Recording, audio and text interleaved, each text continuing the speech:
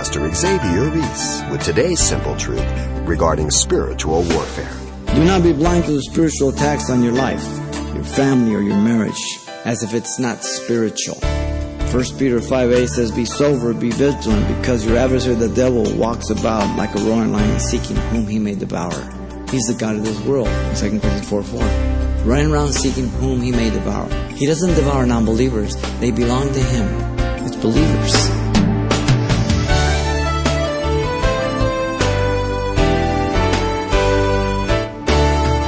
Welcome to Simple Truths, the daily half-hour study of God's Word with Xavier Reese, Senior Pastor of Calvary Chapel of Pasadena, California. When it comes to our national defense, much attention is paid to chemical, biological, or nuclear weapons capable of mass casualties. But the greatest number of casualties have often been in stealth, with the deceptive tactics of a small number of terrorists. Today, Pastor Xavier helps us to prepare for every type of attack the enemy stands ready to launch. Let's join him for today's important simple truths drawn from our study series in the book of 2 Corinthians. 2 Corinthians chapter 10, we're going to look at verses 1 through 6, and the message entitled, "The Believer and Warfare." Paul declares apostolic authority here for spiritual warfare, characterized by the following. First, you have the plea regarding the warfare, verse 1 and 2. Notice Paul pleaded with them by the meekness and the gentleness of Christ here. The word meek has the idea of humility, the inward virtue of the new man in Christ. The word gentleness means mildness or suitability, the outward expression of the inner virtue and character. So what you see on the outside is really what's going on the inside. The visible conduct is a reflection of the new nature. Notice the false teachers took the conduct of Paul towards the Corinthians in meekness and gentleness and used it against him. They accused him of acting in a false way, in physical presence with no confident authority. He's just not sure of himself. He's not really an apostle. They accused him of being bold and confident in his authority when he's absent from them, writing to them. And all he wants to do is rule over you. This would portray the conduct of Paul as a coward, not a confident apostle of Jesus Christ in the gospel. Look at verse 2. The apostle Paul did not want to use his authority to confront the Corinthians the way he was going to confront the false apostles. "But I beg you that when I am present, I may not be bold with that confidence." And he'll move on to say, which he will exercise towards the false teachers. And so this was Paul's plea regarding the warfare. He moves on to the perspective regarding the weapons of warfare in verse 3 through 5. The Judaizers were false apostles, deceitful workers, transforming themselves into angels on false apostles of light in chapter 11, verse 13. These false apostles were preaching a different Jesus. That's a pretty heavy charge in chapter 11, verse 4. Paul says they're preaching another Jesus. The apostle Paul pointed out the identity of his weapons of warfare. "For the weapons of our warfare are not carnal, but mighty in God." Paul's weapons are not carnal. Here's the negative. Paul likened his contentions and difficulties that opposed him at Corinth as warfare, to be dealt with as part of his duty of his apostolic commission to contend for the faith. Listen, you are always in a war zone. The origin of warfare is spiritual, though it will manifest itself physically. You must be careful. When things start happening in your home or with your marriage and this and that, and you say, that doesn't mean you don't confront each other, doesn't mean you don't hold each other accountable, but realize the origin. The origin is hell and Satan, and he wants to disrupt and destroy. And then notice Paul's weapons are mighty in God. Here's the positive. The weapons are effective due to the fact that the war campaign is God's, and he provides the weapons to equip his soldiers. The Old Testament has a phrase, the Lord of hosts, which means the captain of the armies of heaven. He's the one that fights. Notice verse 4 and 5. The Apostle Paul pointed out the purposeful efficiency of his weapons of warfare. For pulling down the strongholds, casting down arguments and every high thing that exalts itself against the knowledge of God, bringing every thought into captivity to the obedience of Christ. So Paul stated, for the pulling down of strongholds. These are his weapons. The purpose behind them. And the phrase pulling down means destruction or demolition with the idea of clearing the obstacle. It's nothing for God. The one who said, light be, boom, there. What's impossible for God? He tells Jeremiah, I'm the Lord, the God of all flesh. Is there anything impossible for me? No. And yet God in His sovereignty allows man's free will. He doesn't force Himself upon, but God oversees His church and God oversees His word. And God cannot be opposed by any person. It's impossible. This word is found 3 times here in the epistle. Other one in verse 8 and then in chapter 13, verse 10. This is the power of the gospel through the Holy Spirit and the gifts that He gives to each individual. The word strongholds is derived from the meaning to fortify through the idea of holding safely a fortress. These strongholds are describing the fortress-like beliefs that men are making their defense and objections against the gospel of Christ. Not Paul. The word strongholds is in the plural.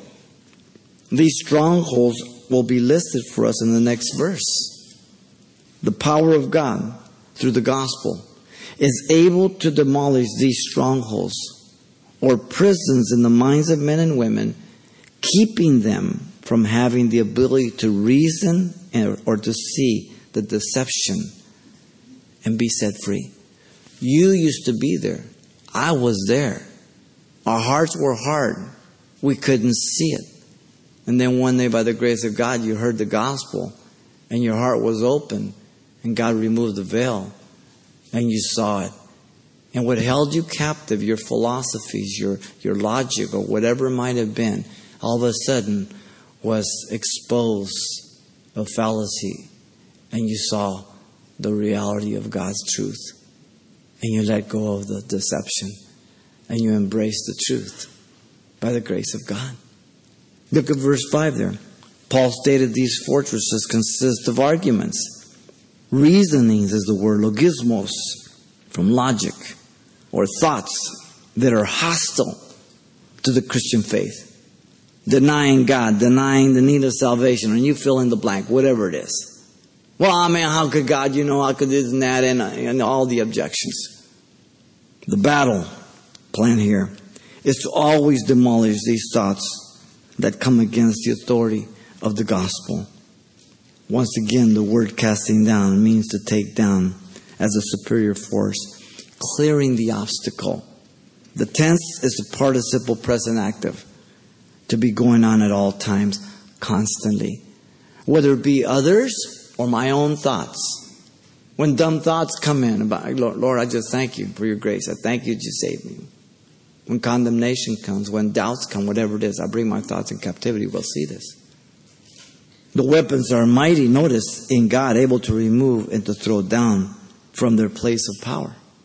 The philosophies that oppose the gospel, the false logics that oppose the gospel, to give reasons why you can't believe and you shouldn't believe. The word casting down again also applies to these, meaning to take down by the superior force. The references to those worldviews that stand as pillars in forts of thought and schools of learning that exalt themselves above the message of the gospel, which God will wreck and defeat through the gospel. The power of the gospel.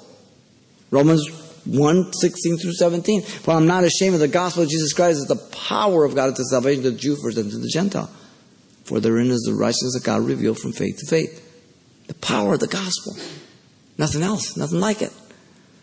There is no concept of thought, learning of philosophy that can stand against the weapons of God when the heart is disposed and open. But He's the perfect gentleman. He doesn't force you to go to heaven.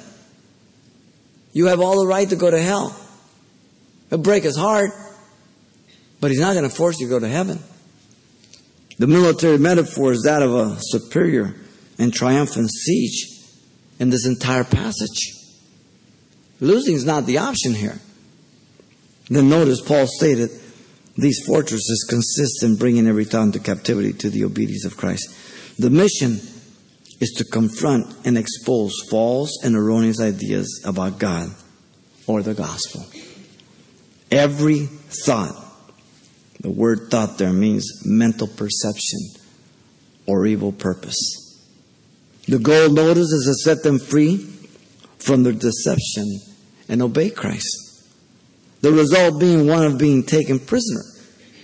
Captivity, which means to lead captive, literally bring into captivity. The word obedience means compliance and submission to what? The Word of God. Our spiritual weapons for the warfare are much like the modern day weapons of night vision that allow those special ops to see at night as if it was day. You guys seen that commercial with these two or the lions coming up and they go, "Hey, Albert, we got night vision, this and that." Just mocking the lion because he doesn't have that night vision. God allows us to see. The Word of God is an essential weapon for warfare. Hebrews 4:12 says, "For the Word of God is living and powerful and sharper than any two-edged sword, piercing even the division of the soul of the spirit, of the joint and the marrow, and discerner of the thoughts and intents of the heart." It begins with me, then others. The Holy Spirit is another essential. Zechariah 4:6 says, "Not by might nor by power, but by my Spirit," says the Lord of hosts, the captain of the armies of heaven. He cannot be defeated. The weapons of prayer is another in Ephesians 6:18. Listen, praying always with all prayer and supplication in the Spirit, being watchful to this end with all perseverance and supplication for all the saints. Prayer is being able to see reality. We do not wrestle against flesh and blood, but principalities and powers and dominions of darkness, Ephesians 6:12. The entire armor is given to us, as I've said before. 2 Timothy 3:3-4 says, "You therefore must endure hardship as a good soldier of Jesus Christ. No one engaged in warfare entangles himself with the affairs of this life, that he may please him who enlisted him as a soldier." You guys were in the Army, Marines, Air Force, or Navy. You know when you signed that bottom line, you belonged to Uncle Sam. And you weren't concerned about anything else. Your responsibility was to meet that commission they gave to you, whatever your duty was. Do not be blind to the spiritual attacks on your life, your family, or your marriage, as if it's not spiritual. 1 Peter 5:8 says, "Be sober, be vigilant, because your adversary the devil walks about like a roaring lion, seeking whom he may devour." He's the god of this world, 2 Corinthians 4:4. Have you ever read his menu? He loves lazy Christians, careless Christians, carnal Christians. He loves carnal Christians. Running around seeking whom he may devour. He doesn't devour non-believers. They belong to him. It's believers. This was Paul's perspective regarding the weapons of warfare. Now notice thirdly, he has only one verse. The practice regarding order after the warfare. The Apostle Paul was ever ready to implement spiritual discipline to the false infiltrators, and being ready to punish all disobedience. Paul was a committed, faithful field marshal, having breached the walls of the fortress, and now ready to put down the last of any and every rebellion. His settled conviction is stated by the phrase, being ready, meaning to be willing and prepared to act as he should, if he has to, and do it. You don't want to do it. You hope you don't have to do it. But if you have to do it, you will do it. This is the conviction here. Realizing the danger of the surviving enemy, the false teacher. It would be worse in the church. The word there, punish, means to vindicate one's spirit, and to do what is just and right by implementing consequences for the wrong actions, not personal vengeance. That's important. Literally, having to avenge. Another participle present active. Ongoing, continuously. You do this as often as you need to for order. Notice he was going to deal with the rebels that refused to surrender this warfare. They were fighting hard, taking the needed measures to quench and expel all enemies, threatening the victorious conquest. Paul could not and would not allow any of the false teachers to continue this rebellion against the gospel and his apostolic authority and ministry. He could not. The church was at stake in the gospel here. So Paul will deal severely with them and put a stop to them once and for all. And there are times things that happen in churches that have to be taken care of. Sometimes heresy comes in. Sometimes a group of people just try to corrupt the church. I've seen churches just divided right in half. I've seen pastors be thrown out. I've seen different things. It's amazing what goes on in church. The severity of the actions of Paul was due to the severe accusations and deception by the false teachers, accusing Paul of fleshly wisdom, vacillating in opinion and plans, no letters of commendation, no integrity, wrong motives, interested in gain, playing two-faced while he was present with them and when he was absent. His apostleship, not genuine. And so notice the rest of 6. The apostle was waiting for the rest of the Corinthians to fulfill the repentant obedience. When your obedience is fulfilled. So Paul was hoping for the unrepentant Corinthians to self-discipline themselves. As I said, the shortest distance between 2 points, 1 John 2:1. You take care of yourself. You keep yourself on track. You be the first to bust you. Okay? Because you're the one that lives with you. The word obedience, hupakuo, as I mentioned earlier, means compliance and submission. The prefix hupo means under what you hear, being one with it, opposed to paro, alongside, not giving heed to it. So the obedient and disobedience. Paul was hoping for the evidence of their maturity in Christ. That's what he's saying here. He always wanted the believer to correct the wrong in the church. It is so good when the church just corrects itself, when believers correct themselves. You know, as a parent, you deal with your children and you're teaching them discipline and consequences and instruction, and you're doing consistently in hope that as they grow older, they will correct themselves. And so one day they rise up and they're grown up and they can be productive adults in society, and they won't have to be corrected or disciplined by the laws of society. That's what you're hoping for. This is the same thing here that he's talking about. He wanted to see the church's ability to discern and resolve the internal issues. He wanted the Corinthians to be faithful in warfare. Once the obedience of the remaining Corinthians was accomplished, the church would be on track again. A healthy church in Christ. That's good. Very important. This last point is much like the field marshal, if you remember the book of Jeremiah, that they breached the walls of Jerusalem, and then the field marshal went throughout the city to quench and put to an end any last rebellion with no mercy, because you couldn't jeopardize the victory. You understand? That's how delicate this thing is. These individuals are deceivers. They're not concerned about the church. The wisdom of man will oppose the word of God always. Listen to 1 Corinthians 1:21. For since the wisdom of God, the world through wisdom did not know God, it pleased God through the foolishness of the message preached to save those who believe. Not the preaching of foolishness, through the foolishness of the message preached. God's choice through the gospel. 1 Corinthians 2:6-8 says, however, we speak wisdom among those who are mature. Yet not the wisdom of this age, nor the rulers of this age who are coming to nothing. But we speak the wisdom of God in the mystery, the hidden wisdom which God ordained before ages for our glory, which none of the rulers of this age knew, for had they known it, they would not have crucified the Lord of glory. If they would have been able to look at Jesus on Calvary and say, hey, dude, don't mess with him, that's God. They wouldn't touch him. But all they saw was a man.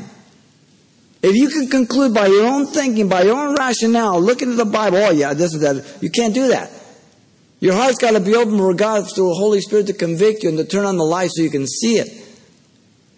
He looked at your heart.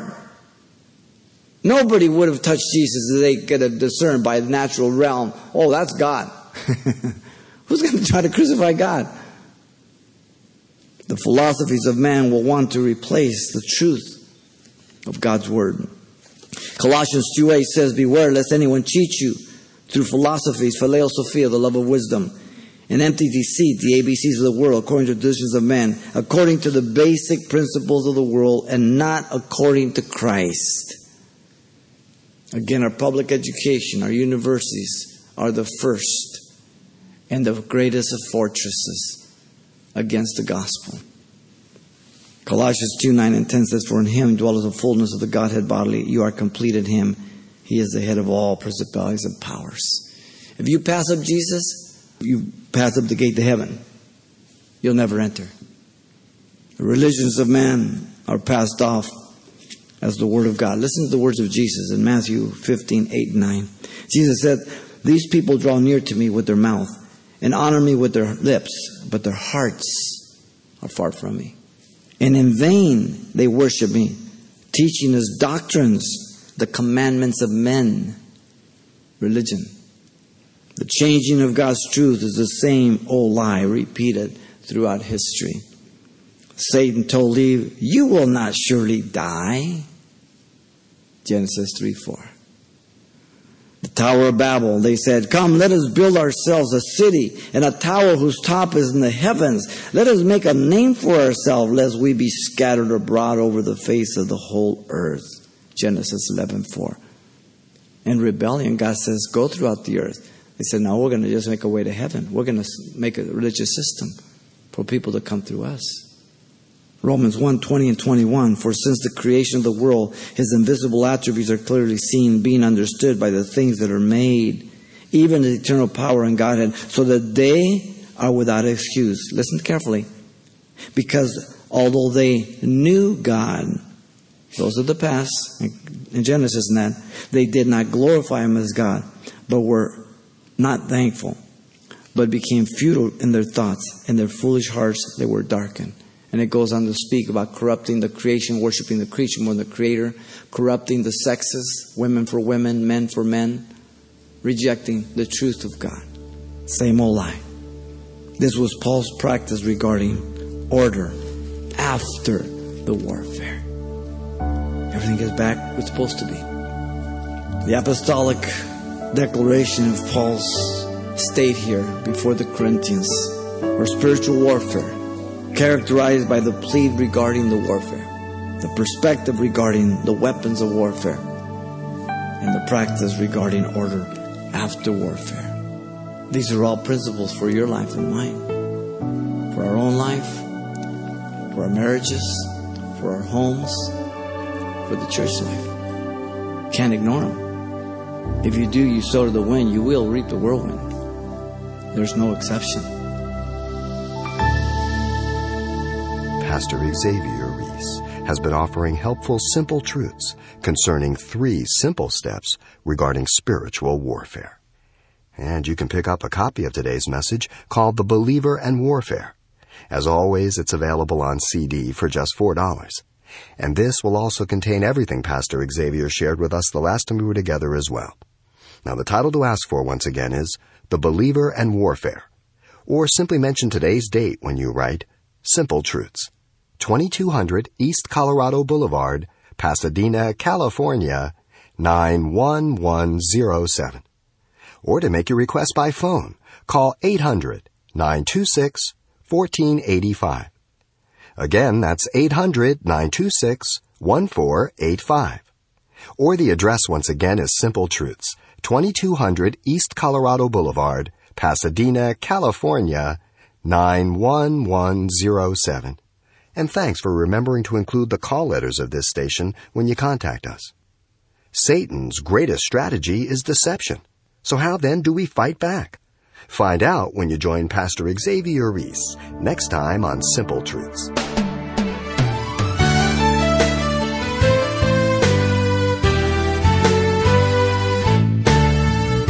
Simple Truths with Pastor Xavier Reese, a daily half-hour broadcast, is a radio ministry of Calvary Chapel of Pasadena, California.